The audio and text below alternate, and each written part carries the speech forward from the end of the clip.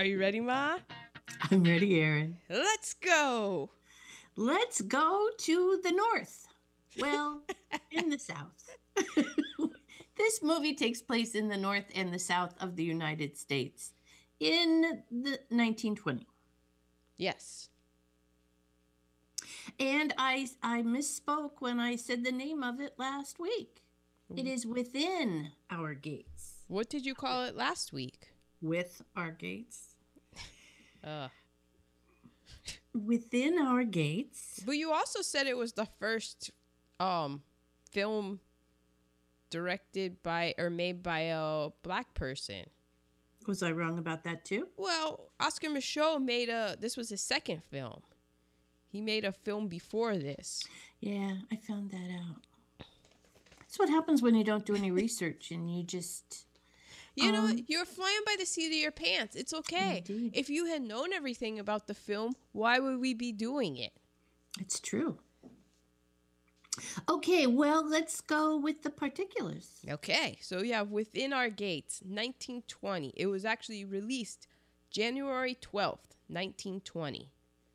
So this was made like 21 years before.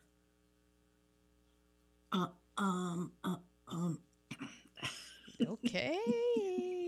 I'm going to take a stab at it, and I'm going to say that you're looking for Holiday Inn.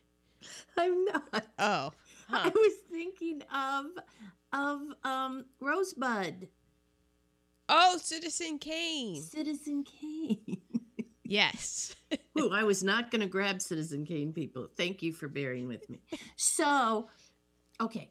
I think that's important. Go ahead. It was, excuse me, written, produced, and directed by Oscar Micheaux. What do you know about Oscar? Okay, go ahead. He was an author, a filmmaker, a film director, and an independent producer.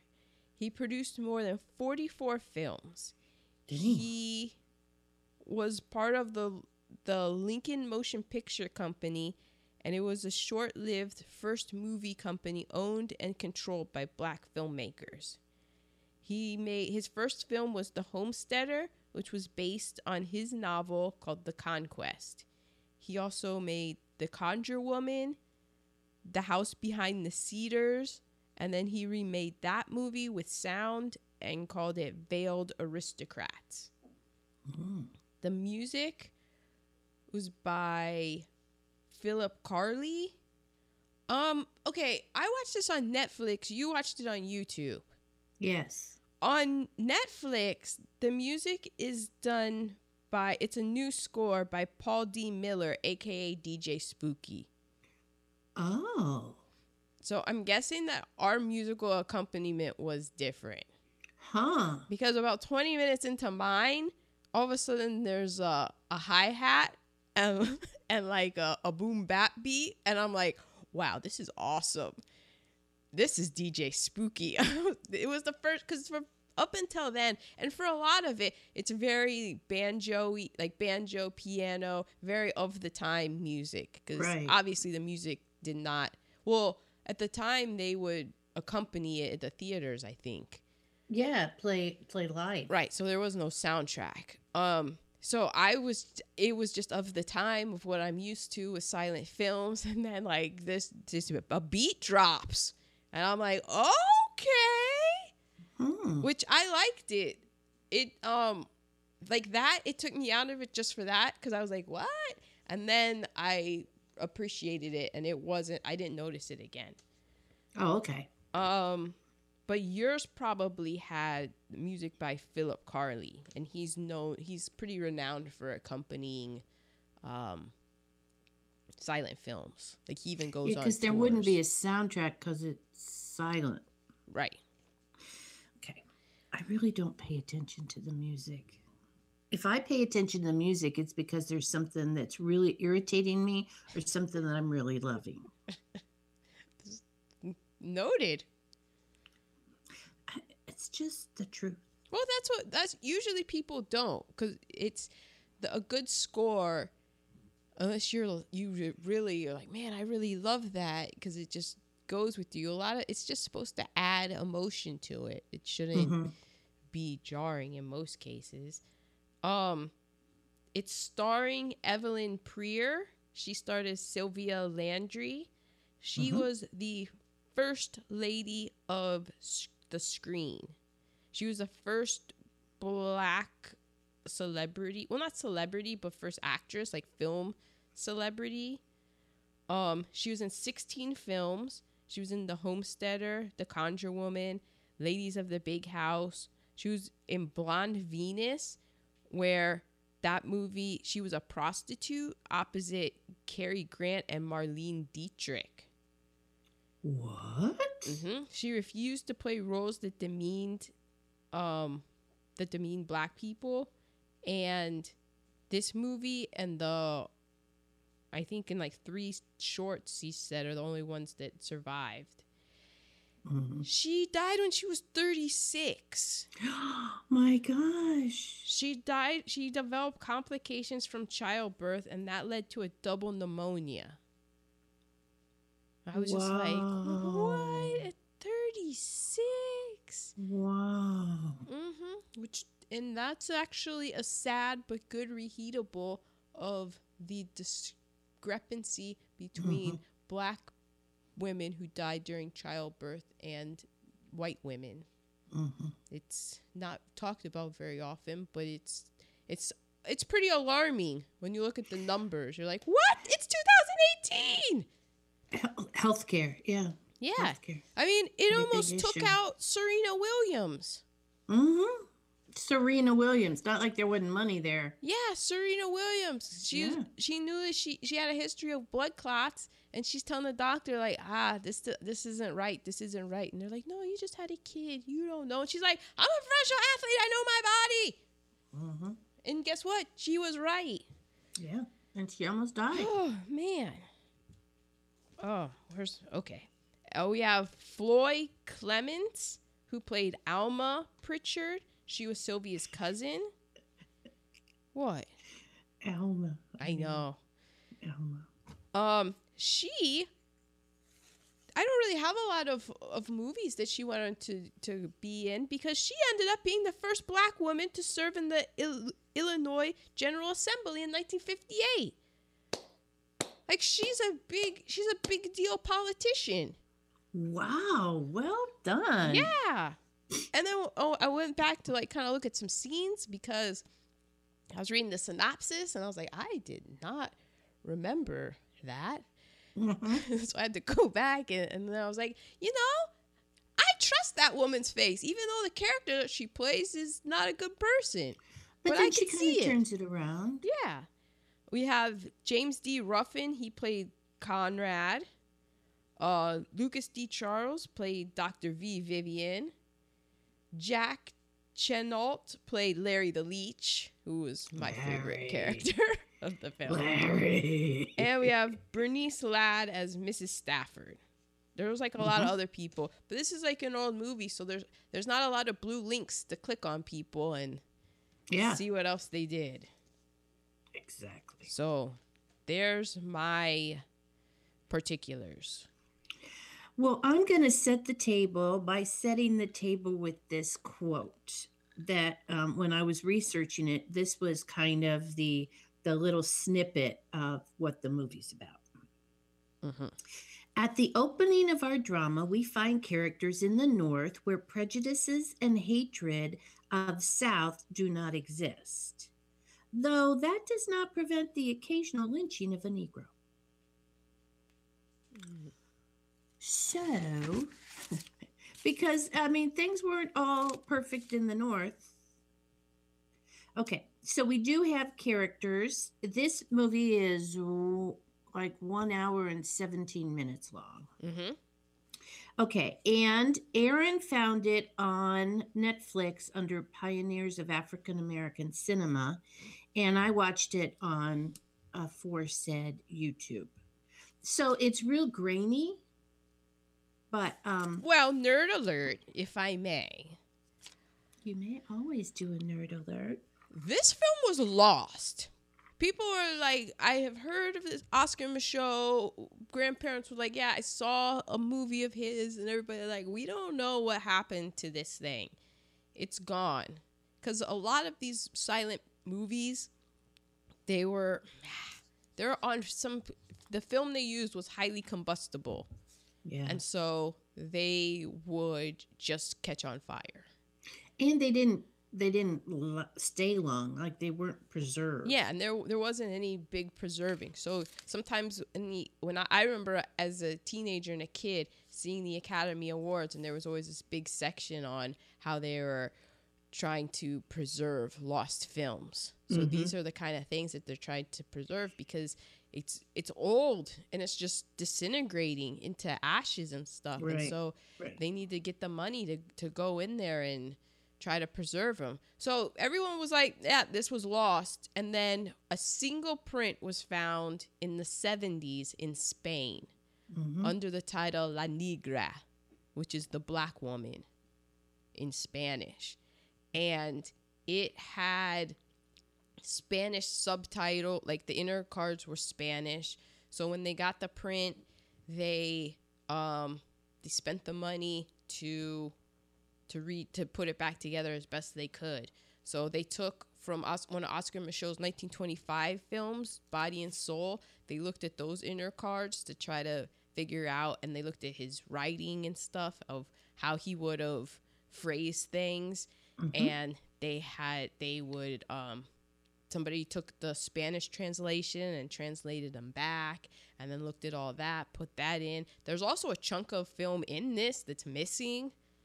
And it just has a title card of like, this part just doesn't exist anymore. We think that this is what happened at this part of the story. And here you go. And it's hard to, because it's so primitive in the filmmaking. People they were making everything up as they went along. They didn't know like what would work. How does it work? How do you convey this kind of thing? And editing and stuff. So some of the things you think might be weird cuts, they might be weird cuts because the film disintegrated and they had to splice it back together. And there's things where things jump and you're like, they probably just lost those frames. Or when they had to go in and cut out the Spanish subtitle, if the person putting in the new one, like if they were sloppy, then you have to cut around that, all this stuff. So, and you can kind of tell where the film, like just the quality gets really low and they have to like bring it back. I'm glad they found it. I am too. I have a couple nerd alerts myself. One is the original film was 7 reels long. Well, reels are usually about 10 minutes? 10, 11 minutes? Oh, that I would not know, but you would. Yeah, I think they're about. But it was cut down to 5 through some of it was censorship, because getting this past the censors was really difficult, and we'll go into that in a bit. And also like going to a different country, it was cut different ways. So it was taken down to 5 reels. Wow. And there was something else. Okay. We'll get to that later in Tasty Nuggets. So this is what Oscar Michaud was trying to achieve with this film. This film portrays the contemporary racial situation in the U.S. during the early 20th century. I wrote really small, it's hard to read. Through the years of Jim Crow, the revival of the KKK, the great migration of the blacks, and the new Negro. So he was trying to show education was really important in this film, that through education, people don't have to be looked down upon. They can be equal. A lot of people say it's his direct reaction to W.D. Griffith's The Birth of a Nation. Exactly. So we have characters In the north, we have Sylvia. She's a school teacher from the south, and she's visiting the north. And she's visiting her Cousin Alma. Her cousin Alma. Okay. She gets a letter saying that she has agreed to be Conrad's wife. Conrad lives back in the south. Well, Conrad was away on military. He's in the military, and he was That's away right. in the military somewhere. Well, it seems that cousin Alma, who is a divorcee, which in 1920, who knew, was secretly in love with Conrad. So Alma is not happy about that letter. Well, we see Conrad in a tent, writing another letter. And then we meet Larry Pritchard. He's Alma's stepbrother, and he is pursuing Sylvia. He's also known as the Leech. Yeah, he is not a good person. And he and Alma is trying to push them together so she can have Conrad. So Sylvia's title card says, "I'm so sorry, but really, well, I don't love you. And the truth is, I'm already engaged." And Alma's listening. Well, then we meet Philip Gentry. He's a detective. And he gets a letter from the police chief saying, "Look out for this Larry dude. He's around, and he's a notorious member of the underworld." So we're supposed to be looking out for him. And the detective sees him on the street. There's a lot of plot, like they just happen to run into each other. Yeah. Well, yeah, it has, because this was my other nerd alert I forgot to say. There were no reshoots. Oh, yeah, because he had no money. No money. There's no reshoots. He didn't go to school for filmmaking. This was his second film, so he's just doing this on the fly the best he can. Exactly. So they, like we can't have a lot of location shots, and every shot, that's it. Mm-hmm. There's no retakes. Okay, so a telegram comes for Sylvia saying that Conrad is arriving on Thursday, but Alma gets it and she reads it and she keeps it with a devious look on her face. So that night, the detective sees Larry with some other guys playing cards. They're gambling, and Red is a bad guy, and he's a professional gambler. But Red is cheating because he has a mirror. And as he's dealing the cards, he can, he can see what cards he's dealing everybody. And so there is a shootout. Now, the shootout on my copy was really fuzzy. Yeah. And you couldn't really see what happened in the shootout. You just heard guns. Oh. I didn't even hear guns. It was like... Yeah. I had guns in mine. Although that might have been when the beat dropped. So it might have been... Oh, okay. And I was like, oh. Well, at this time, Sylvia and Alma are napping. And they wake up and and Sylvia had a dream and she saw Larry kill Red in her dream. Now, guys, this is a silent movie, so a lot of things are happening, and then you'll have a title card come up. Because you're like, why is she making that face? Like, there's some things where you pick up on, and you're like, oh, she's shocked, and oh, she's... But then there's other things that happen where you're like, why is she startled from her nap? Yeah. Oh, she had the dream? Weird. Yeah. Well, it must be Thursday because Conrad arrives. Now, remember, Sylvia doesn't know this, and Alma has set this up so that she invites Conrad in, and they're waiting on Sylvia, and Alma's having a lovely talk because she's in love with Conrad. And they go up to her bedroom to find her, and there's another man in her bedroom. Now, it's obvious she is trying to get away from this guy. And was he a white guy? I didn't pay attention to that. Well, because I was going to do a POW count. But then Oh, I have a WP count. oh White W. people. Oh yeah, WP count. my people of white count. POW. Yeah, I didn't I don't know. My official count is there were a lot. More than I expected. Yeah, me too. I was like, there's too many to count in this. I can't. But I think he was, or he was extremely light skinned.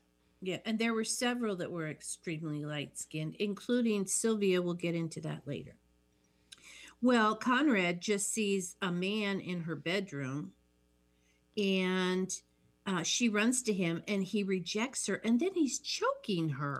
Oh, he went from 0 to 60 real fast, and yeah, he just started choking her. It's like, well, then you didn't want to be married to him anyway. Yeah. Sylvia, you dodged a bullet. Yeah. If you can get your neck out of his hands, that is. Exactly. And then she's just saying, Conrad, let me explain, and he just rushes away. It's over. Mm-hmm. I can't believe you almost made me kill you. Yeah, it was your fault. You brought this to me. And you know what? Conrad's a bit of a doofus, in my opinion. I was not that like, oh, what's up, Conrad? No. He's very doofus. He's better looking than Larry. Okay, well, the next title card says, Far from civilization and in the depths of the forest of the South, where ignorance and lynch law reign supreme, we find the hamlet of Piney Woods and the School for Negroes. And we're introduced to Reverend Wilson Jacobs and his sister, and they run this school. And Sylvia arrives because she's got to leave because she's been shunned because there was a man in her bedroom, and he might have been a man of whiteness. So she wants to help the school, and she thinks she can raise money for the school. And new students keep arriving, but they don't have money for the new students. The state will pay them $1.49 a year for each Negro child to be educated. I was like, well, it's 1920 money, but still, even 1920 money, I think it's a bit cheap.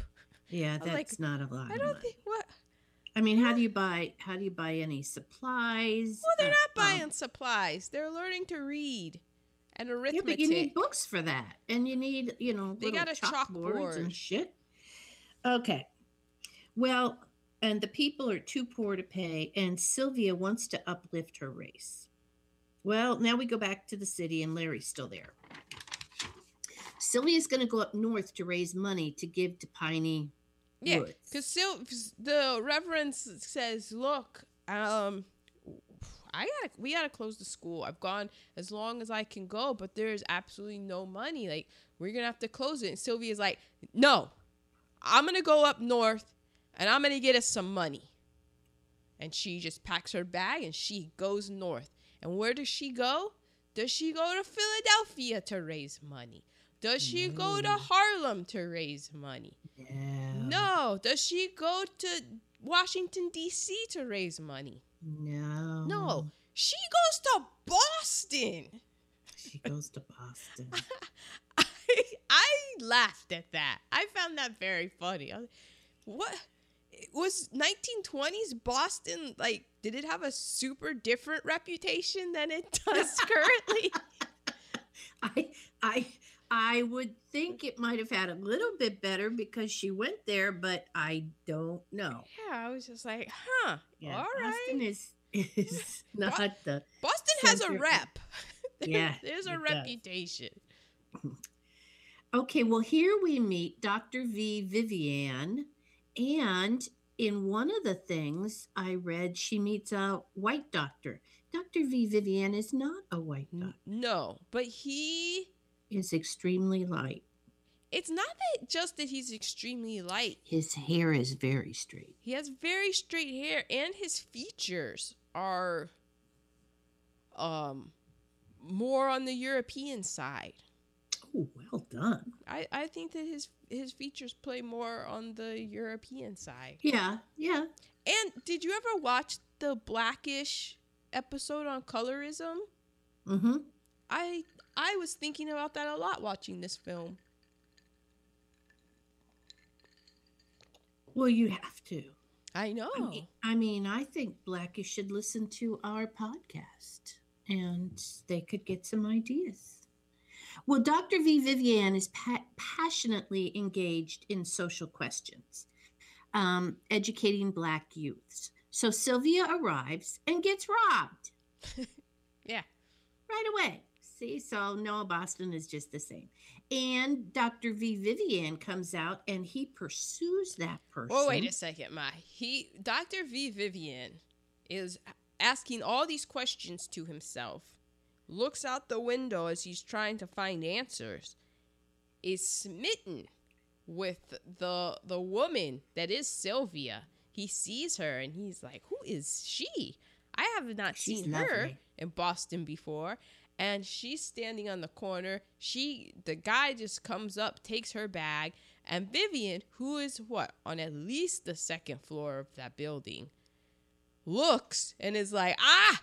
And he just takes off. He leaves his building, runs downstairs. He happens to know a shortcut, the inner titles tell us.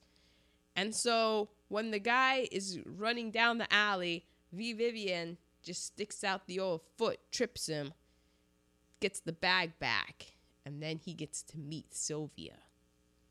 That is the difference between the educated Negro and the street Negro. Because he knew, he didn't have to use his fists. He used his smarts. Yes. Okay, well, somehow in here we meet this white woman named Geraldine. What do you mean? How is, like, which... The one that ran over Sylvia? No, we haven't gotten there yet.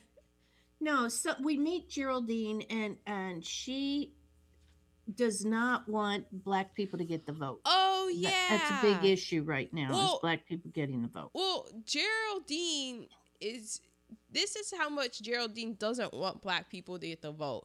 Geraldine doesn't want women to get the vote, because if women start voting, then they're going to just give Black people, who's next? Black people?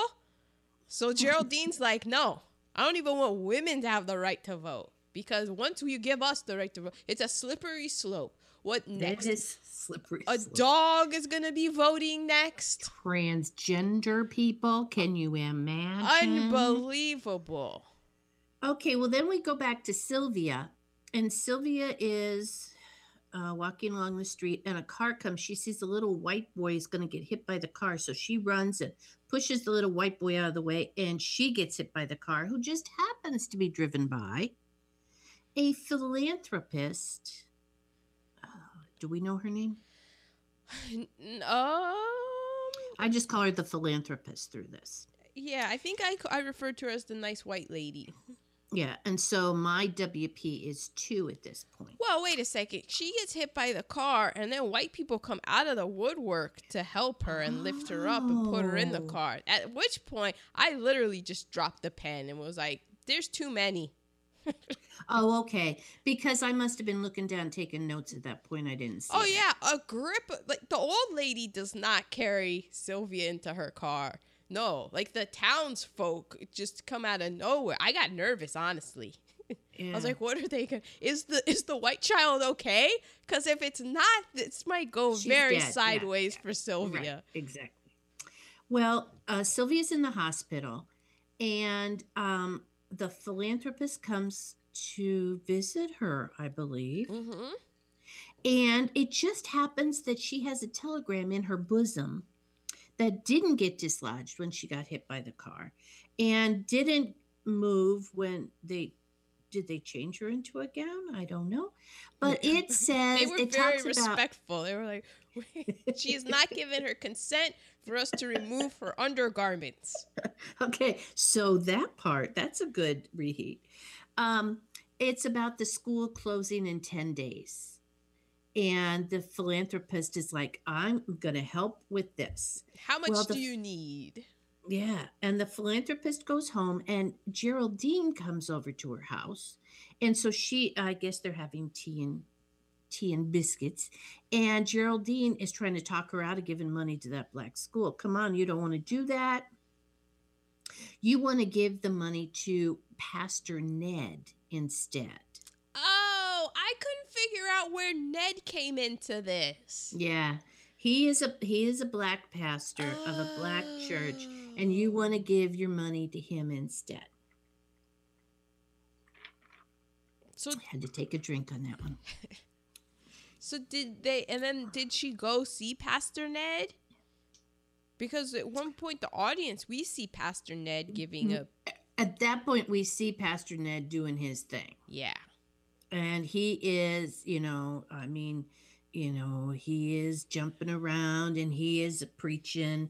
And But he's preaching some interesting things.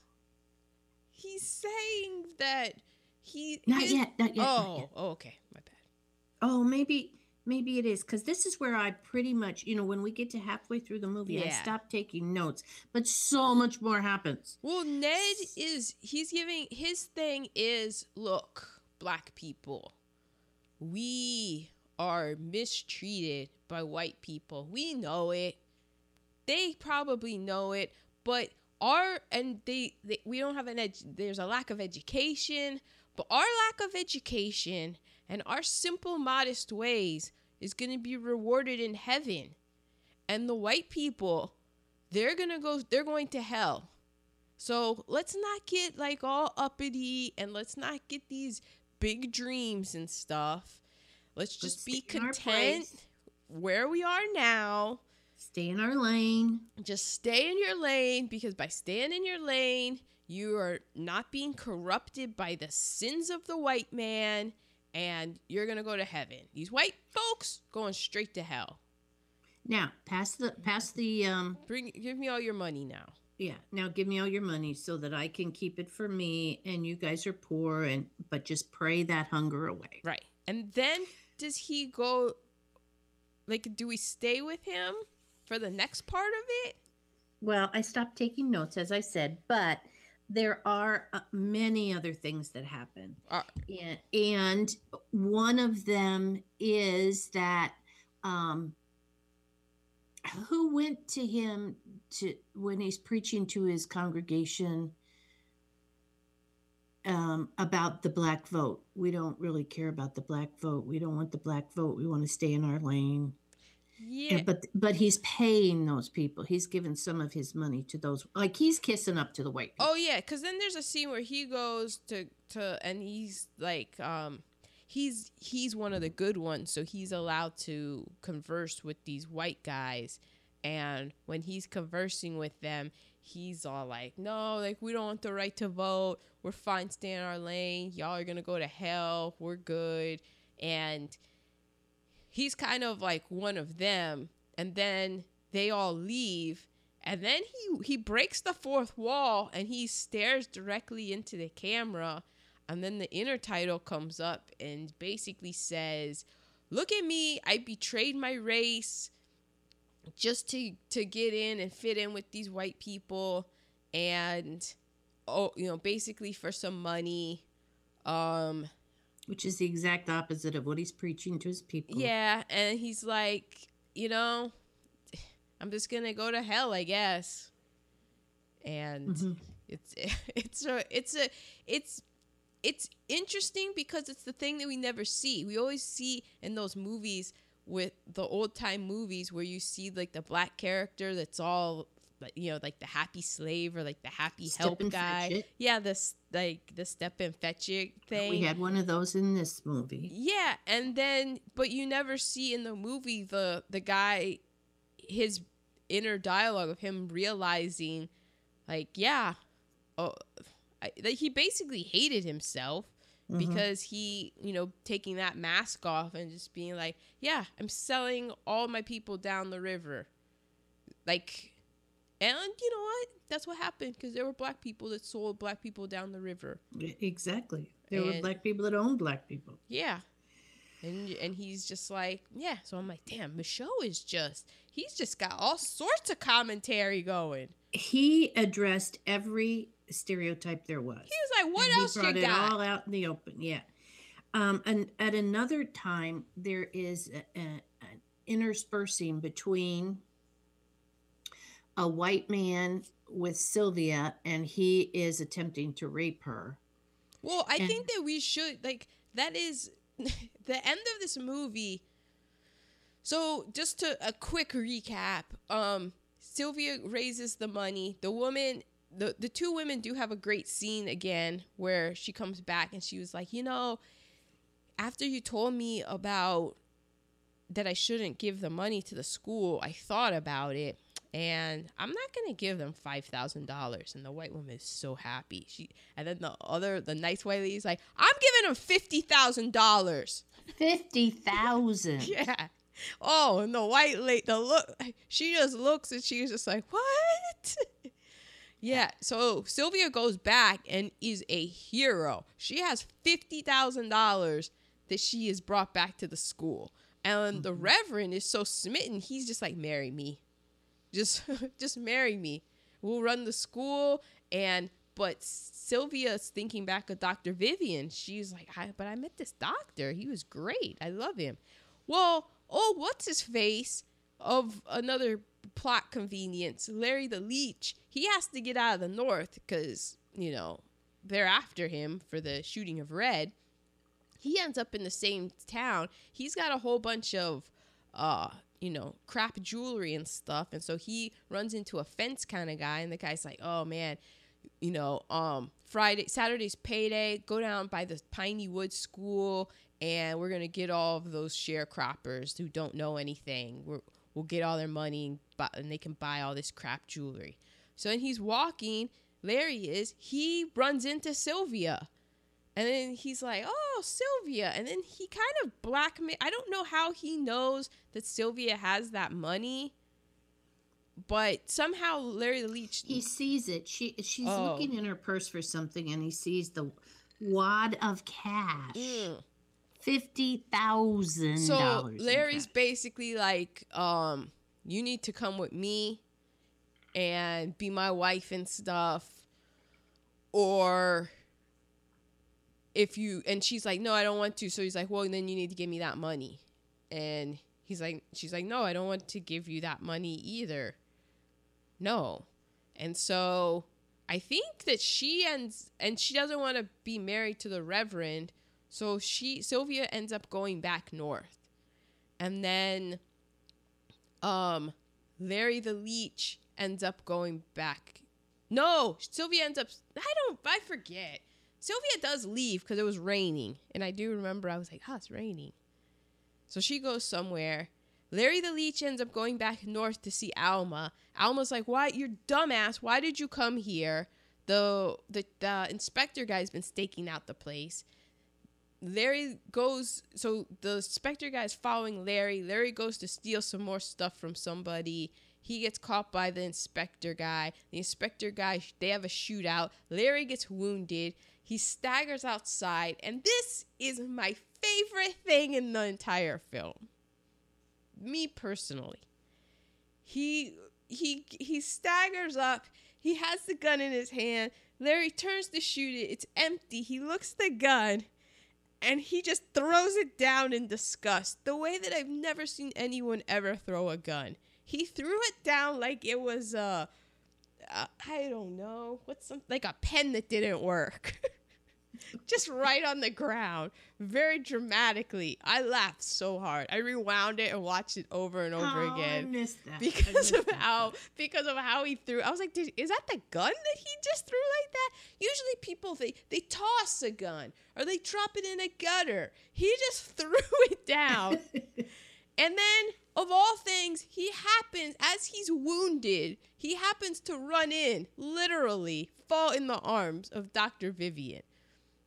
Dr. Vivian tries to save him, but he can't. He dies. And so Dr. Vivian is talking to his sister, Alma, and Alma confesses to Dr.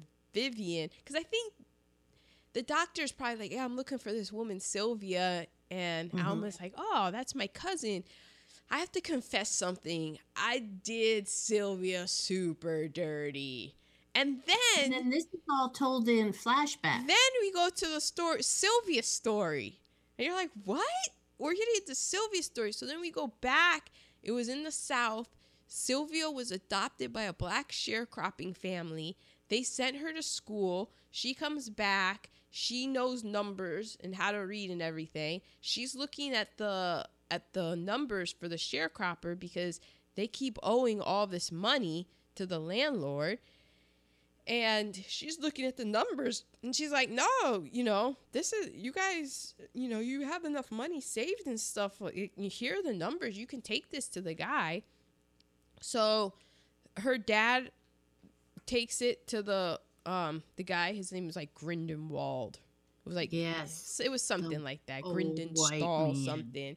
And he was an old white man that black people feared, and like white people kind of couldn't stand either.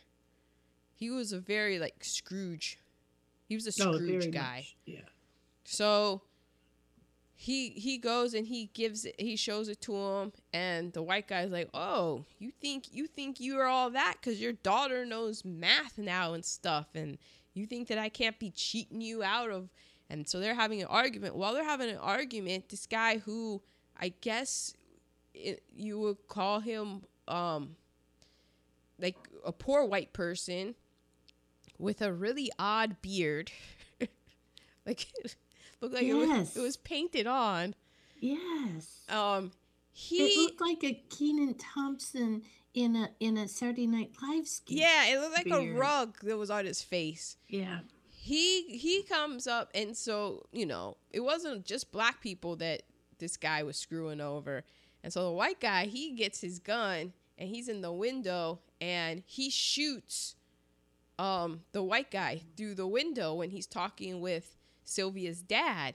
And then the white guy's Ephraim is the white guy's butler servant guy, and he is like the super stereotypical Uncle Tom guy. Step and fetch it. Yeah, he's so he all he sees is Sylvia's father with the gun and the dead white guy, and she's like, oh my god, that Landry done killed the guy. So he goes and immediately goes to town to tell and say that Landry killed the rich white guy. He didn't see him kill it. All he saw was the aftermath. He just rats him out. Talk about snitches, man. So the whole town is like, what? Landry killed him. So meanwhile, at the Landry's place, they're all packing up. They're like, we got to get out of here now. They think I killed the man. So they're out. They're going.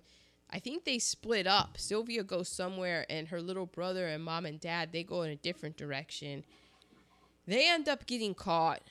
The little brother ends up and by caught, like, they have them and they have the nooses around their neck. In the melee and commotion, the little brother's able to take the noose off his neck. He starts running.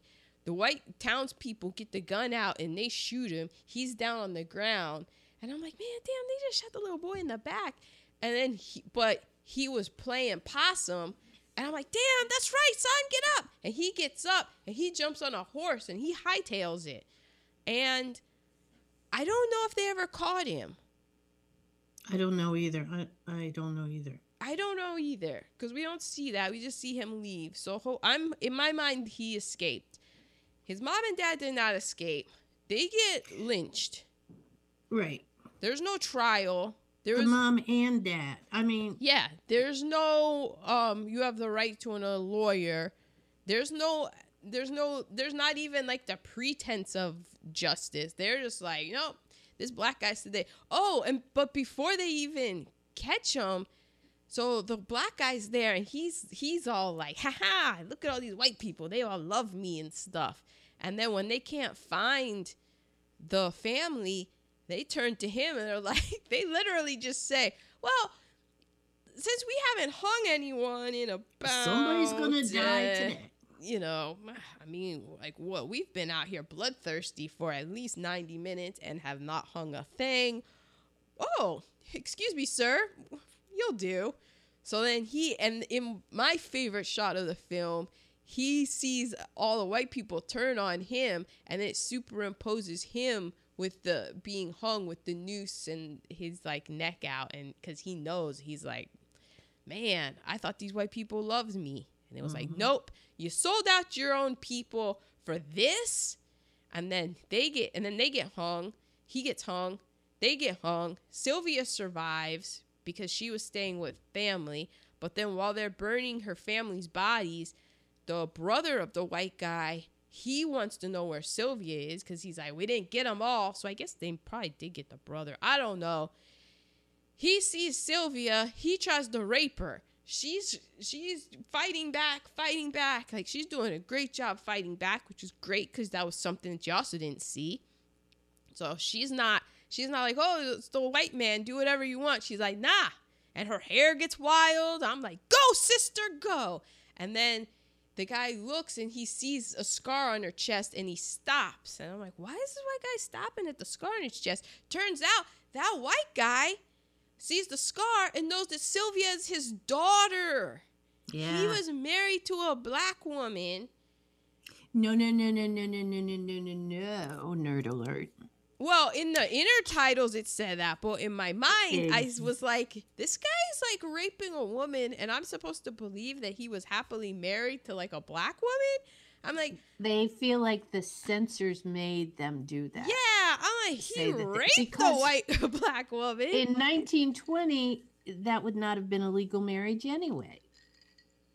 Yeah. Nowhere in the United States. I thought that, because I wasn't legal until 1967. Mm-hmm. So I was just like, that reeks of bullshit right there. But he decided that he didn't want to rape his daughter, which... Okay, hey, that's a good move. Yeah, some scruples.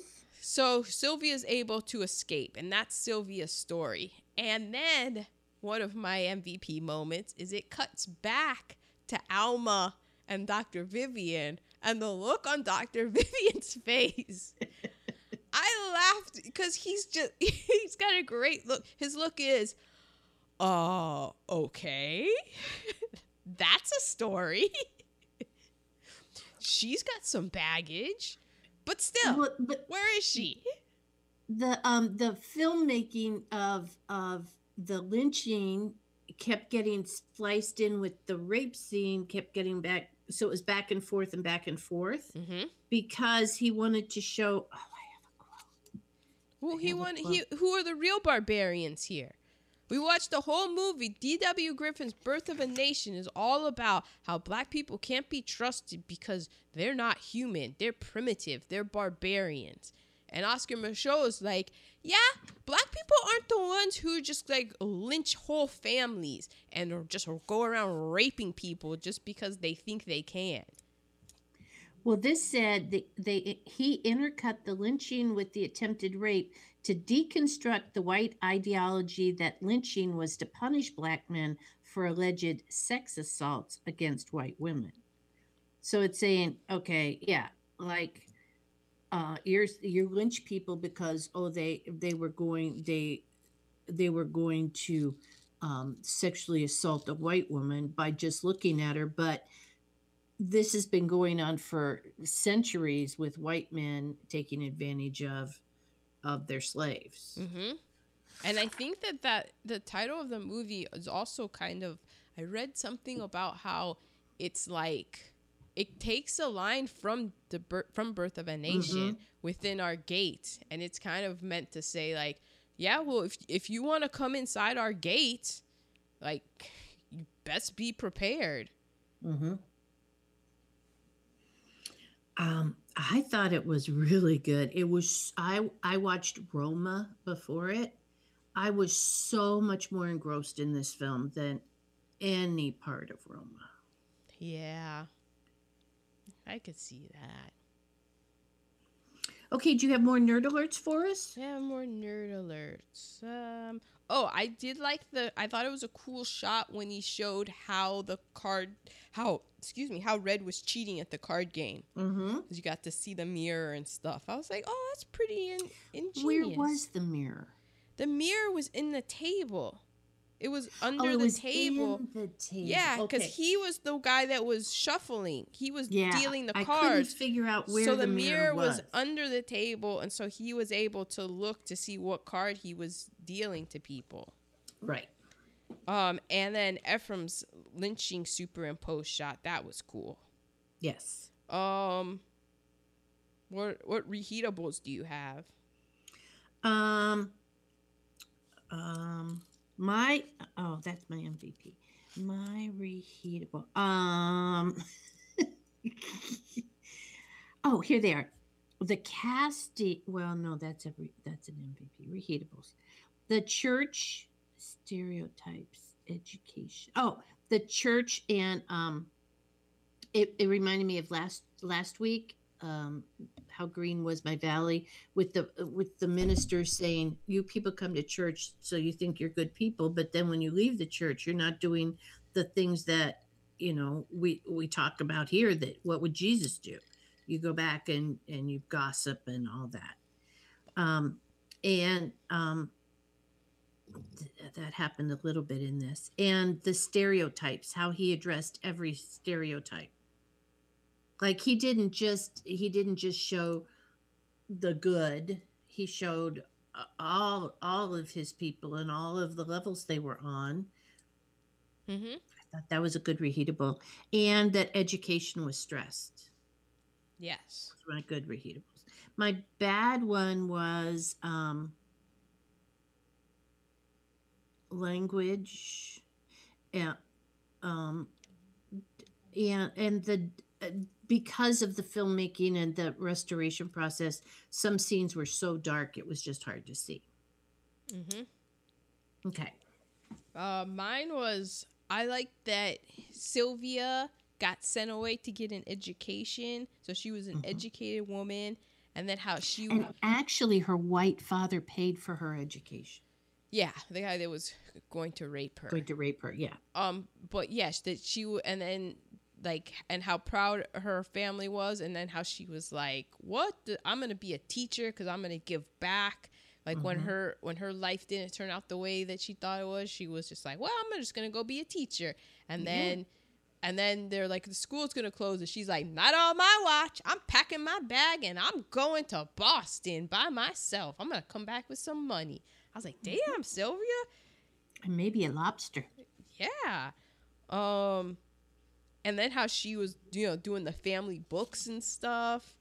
And I also liked his like, "Oh, who are the real barbarians here with all of this? You're always making black people out to be less than human, but like, look what you're doing, and casting them as they were the barbarians." I was like, "Oh man, y'all don't look good at all." And how it was in direct contrast to Birth of a Nation, because in Birth of a Nation, the black people in that are depicted as, like animalistic. That's why it's like it's for their own good that we're treating them this way, right? And that the Klan has to come back together because we have to deal with this threat. And look at them. They're not even, they don't even know how to behave or anything. And he's like, so Michonne's like, "Oh, we don't know how to behave. We just got some land. We're trying to farm and have our kids go to school. What's primitive and barbaric about that? Y'all the ones coming in here with your rules and you're lynching just because somebody looked at a woman, and then you with all your raping of our women, and then you have the Klan here, and then you won't even let us vote or anything. All of this stuff that you're doing to us because you have to." And it's like, that's bullshit. My bad would have to be the whole Ephraim character's tough. It was like, oh man. But he addressed it. I know, you have, like, it is. It's still tough. Still tough. Yeah, it's tough to watch, and then just like Ned's a tough watch, and then also the guy about to rape his daughter. That's not great. Right. Right. Like,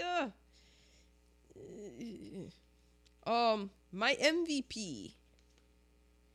My MVP. I have two MVPs. One is the little boy, because I don't know if he escaped, but he definitely tried, and I loved seeing that. He was like, "No, I'm out of here." And he's like, nobody's paying attention. I'm gonna slip this noose off. He's running. They shoot at him. He knew enough to fall down, and then he's playing dead. And he gets up and hops on the horse, and he's like, "I'm out of here. I'll figure it out later." And then, because even if his father had killed the white man, why does the wife and the child have to die too?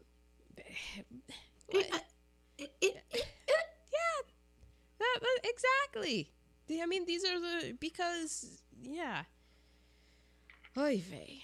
And then Larry the Leech. Because Larry the Leech. I just I liked the way Larry the Leech walked. I liked all his scenes. I didn't really feel like I needed a lot of title cards for Larry the Leech. No. I just knew that he was up to no good. You could tell by looking at him. I just liked his walk, and how I like his shake down. And, my favorite all time is how Larry the Leech got rid of his gun, because he was so disgusted by it. It was almost as if Michonne was like, "Larry, I want you to look at that gun, and when you look at it, I want you to know that it is why you are dying, and it represents the life of crime, and it led you down this path, and you should have thrown it away a long time ago, but you didn't, and it's too late now." And he's like, "I got it," and then he throws it down. Damn you, gun. It's great. My MVP was the quote, "We were never immigrants." Hello. And the backstory, I mean, that's what I was thinking of with Citizen Kane, how he showed his backstory. Well, this guy did it 20 years earlier. Yeah. And then it kind of did make sense, because I did think, like, Sylvia's pretty light-skinned. Mm-hmm. And I was like, is this the colorism back in it again? Because he was light-skinned, and then Ned was dark-skinned, Ephraim was dark-skinned, even, like, Alma was darker than Sylvia. That's true. And Conrad was dark-skinned, and then Dr. Vivian was light-skinned, but then Larry was also light-skinned.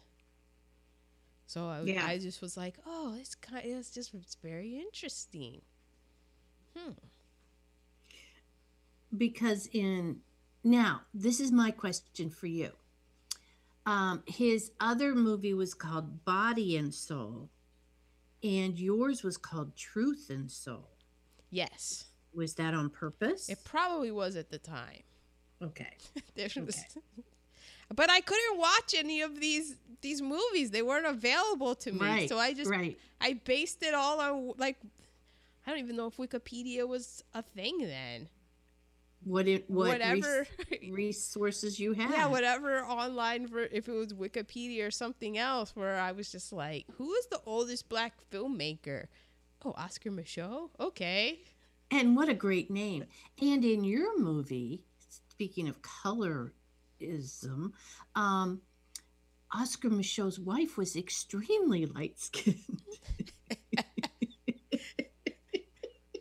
Wait, who was his wife? She wasn't in this movie, but in your movie, his wife was Jess. Oh, because I was casting? Yeah. Oh. Because it was a musical, remember? Well, no, it was a bluesicle. I'm sorry. And Jess could sing, so you decided his wife was an extremely light-skinned woman. Ah, yes. Well, Micheaux would like that, because I was using the resources available to me. There you go. Exactly. So it was like, oh, you can try to cast somebody, or you can have the person that's actually shooting the film and is always going to be on set play this person. Exactly. I thought it was perfect. I was like, oh, perfect. Okay, did you do recasting? I did. I only did one cast. I ran out of time. I only did one cast as well. Okay. I did a white cast, and my quote with it is, I, I did a knew white it. cast because if there's one thing I know, it's white people. Well, it's your Hamilton. I mean, if you It's were, my Hamilton cast. it's your Hamilton cast of Within Our Gates. Oh man, can you imagine the internet if we're like, we're gonna redo Within Our Gates, but we're doing it with an all-white cast? But, so what? I need to do some changes here. Why? Okay, because I have everybody white, and I need Geraldine and the philanthropist to be different. Okay, Well, are you ready for you mine? don't. You could just be even Okay, the I'm white gonna people. go with are what I still- have. Yeah. Because it's theater and you should be able to play any part. Okay, my Sylvia, Kristen Bell. Okay.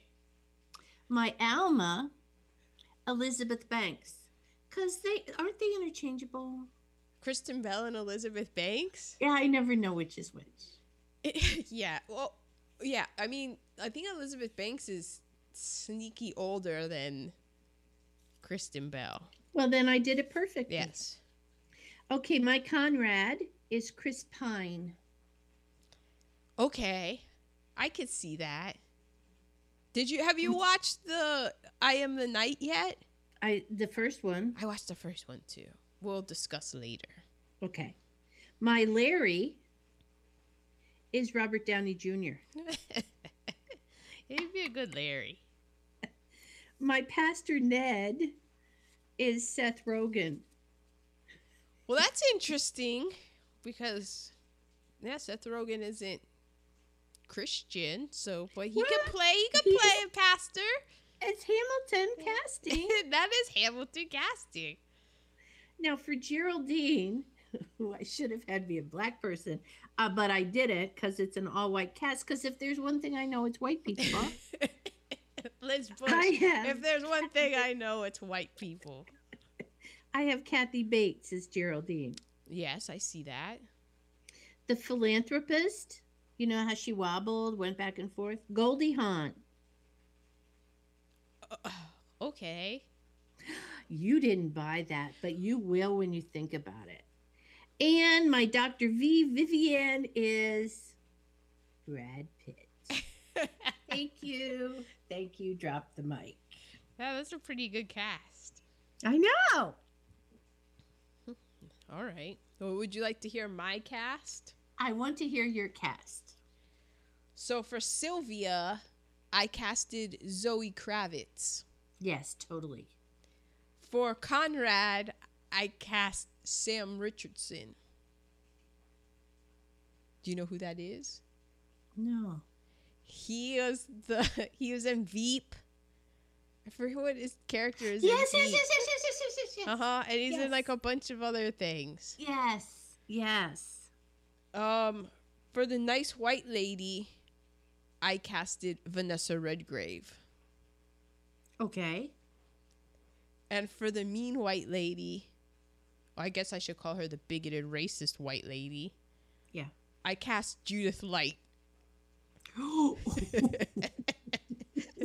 Hello. Woo. Because I was like, man, that would be a great scene, though. You got Vanessa Redgrave just listening with disgust at Judith Light just being disgusting. Yep. And I'm like, because you needed somebody who would ultimately win. And I'm like, Redgrave for the win. Yeah. For Alma, I have Rosario Dawson. Okay.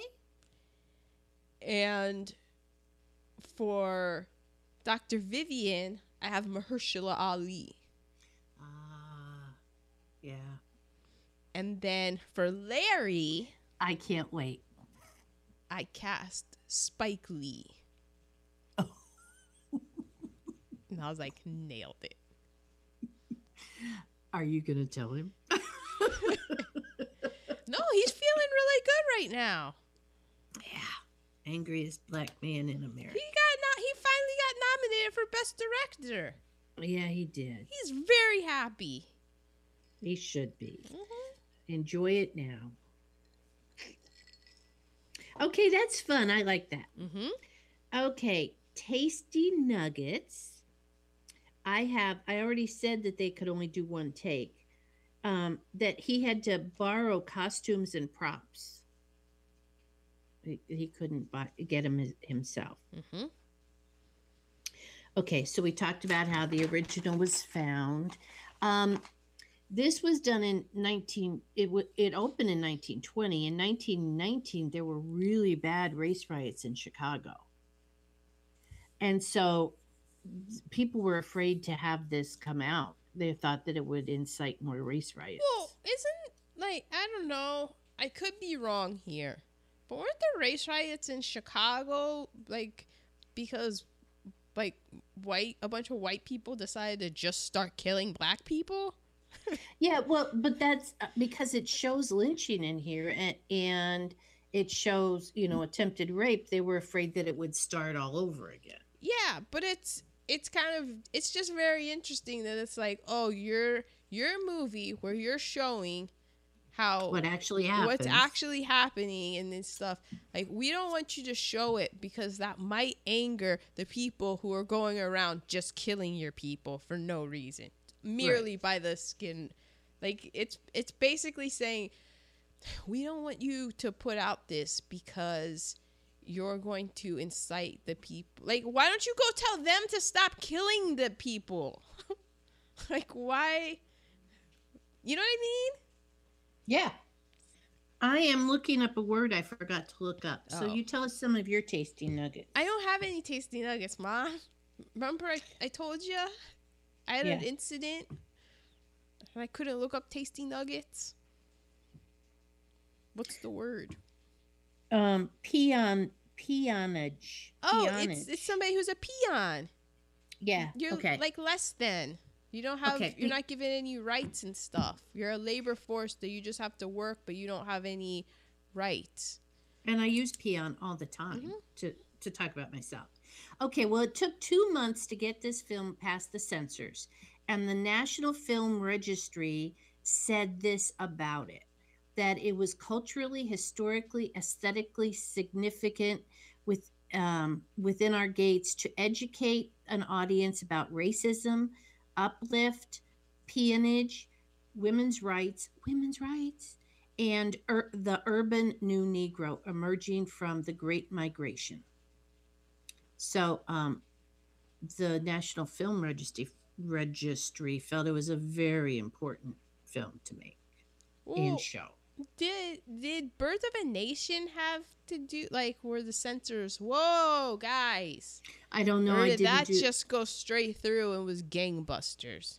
Did you ever see Birth of a Nation? I did. I saw it in college. I thought so. I never have, and I don't want to.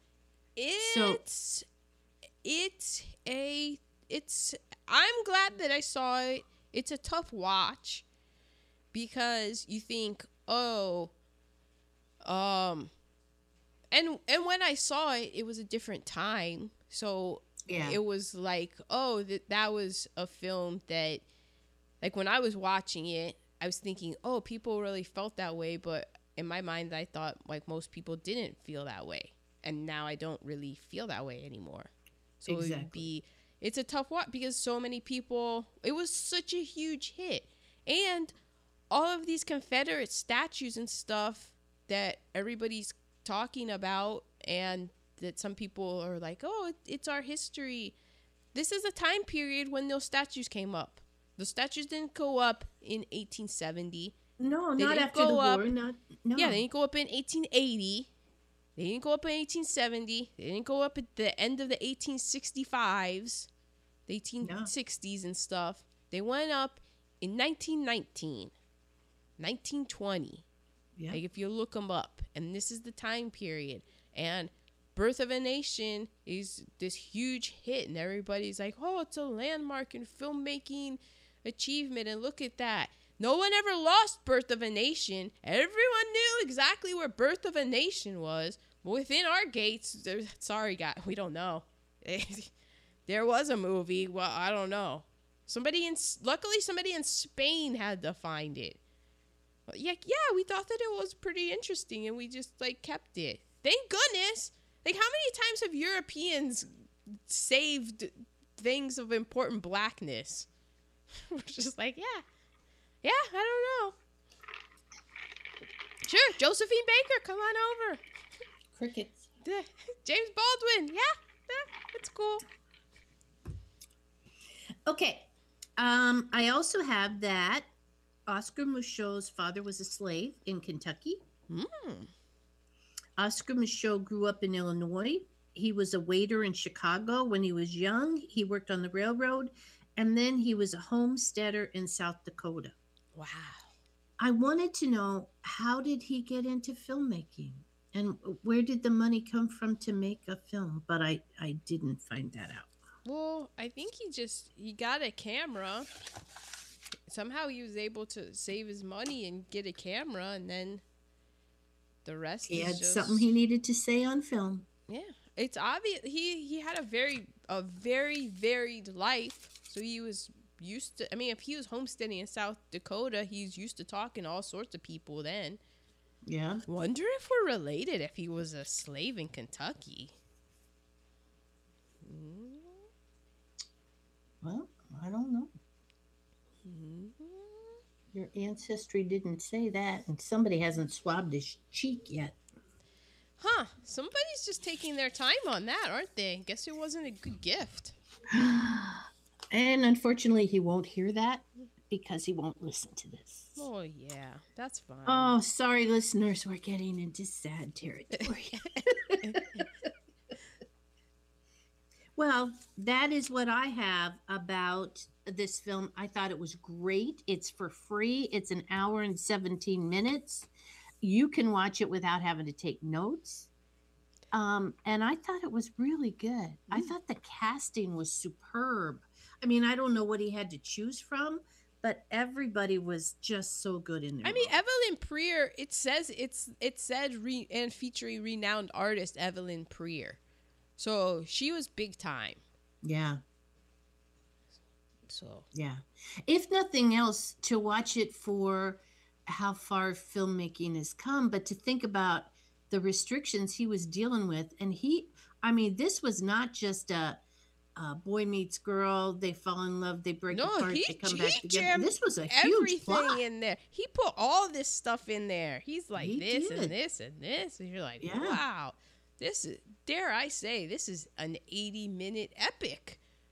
because he was answering for Birth of a Nation, and that is a huge undertaking. He was like, all right, y'all motherfuckers. That's right, y'all motherfuckers, take this. All right, Ma. Well, what a great kickoff to Black History Month. Would you like to guess because my first choice was very obscure, and it was going to have to be on YouTube, but then I watched just to see what the quality of it was on YouTube, and it's not very good quality.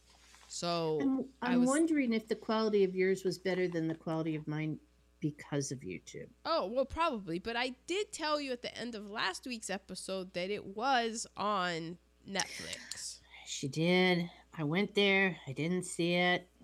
Watched YouTube. Then she came back with, you had to bend. You have to move things around. Move things around, bend, and look. Moving on. Do I get any clues? Well... Is Eddie Murphy in it? No. Wait, no, I don't think so. I went in a bit of a different direction, but if you were paying attention closely to this podcast, you might be able to string it together. I mean, you came out with Oscar Michaud, and you were like, we're doing this Black History Month. We're doing Oscar Michaud. This is his most famous work. So how am I supposed to follow that up with? I was pretty proud of myself, truth be told. I'm still rather in the glow of my pick. So I was thinking about the current. I'm like, all right, well, what's the current best director category? Because maybe we can also tie it in with Oscars. Okay, so we're gonna go with a Spike Lee joint. All right. So then it was, well, what Spike Lee joint? Mm, I'm going to say you're not going with Jungle Fever. No. I'm going to say you're not going with White Men Can Jump. Well, that wasn't a Spike Lee joint, so no. Interesting that you think that. Are you sure?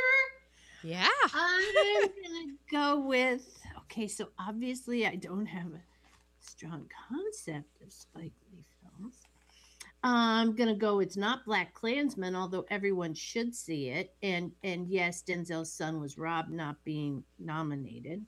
Yeah, I enjoyed Black Klansman, but I don't think that it's I like it, but I don't think it's one of his best movies. But this is saying somebody who's had Malcolm a lot of X. No, because I did think about that.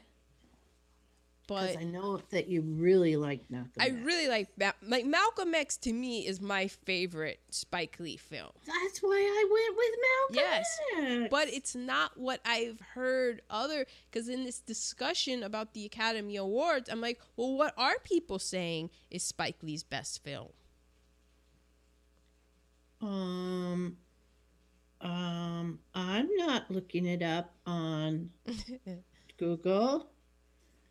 Because I was like, well, I did. Do the Right Thing. It is Do the Right Thing. Do the Right Thing. 1989. I don't think I saw it. I think I saw it one time a real long time ago, but with all this discussion, everybody's saying how Spike Lee, this is, because the Oscars, as we have known and noted on this show, it routinely acknowledges people for previous work. So Spike Lee's Black Klansman, while I like the movie, I feel that it's more of a nod for his other work. And everybody is bringing up how Do the Right Thing was notoriously snubbed. I believe that Do the Right Thing, I don't even know if it was nominated. We'll find out next week. But I know that Driving Miss Daisy got the Oscar that year. Oh, Hawk. Oh, Hawk. So I'm going to make water, Miss Daisy.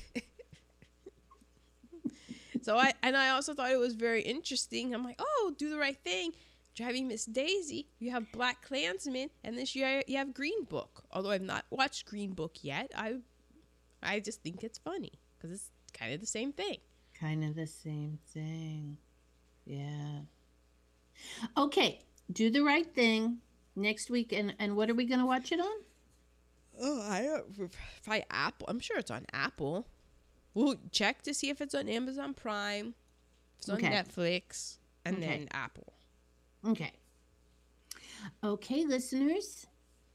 We hope you enjoyed today's Gone with the Bushes. And we'll see you next week. Black History Month. Bye-bye.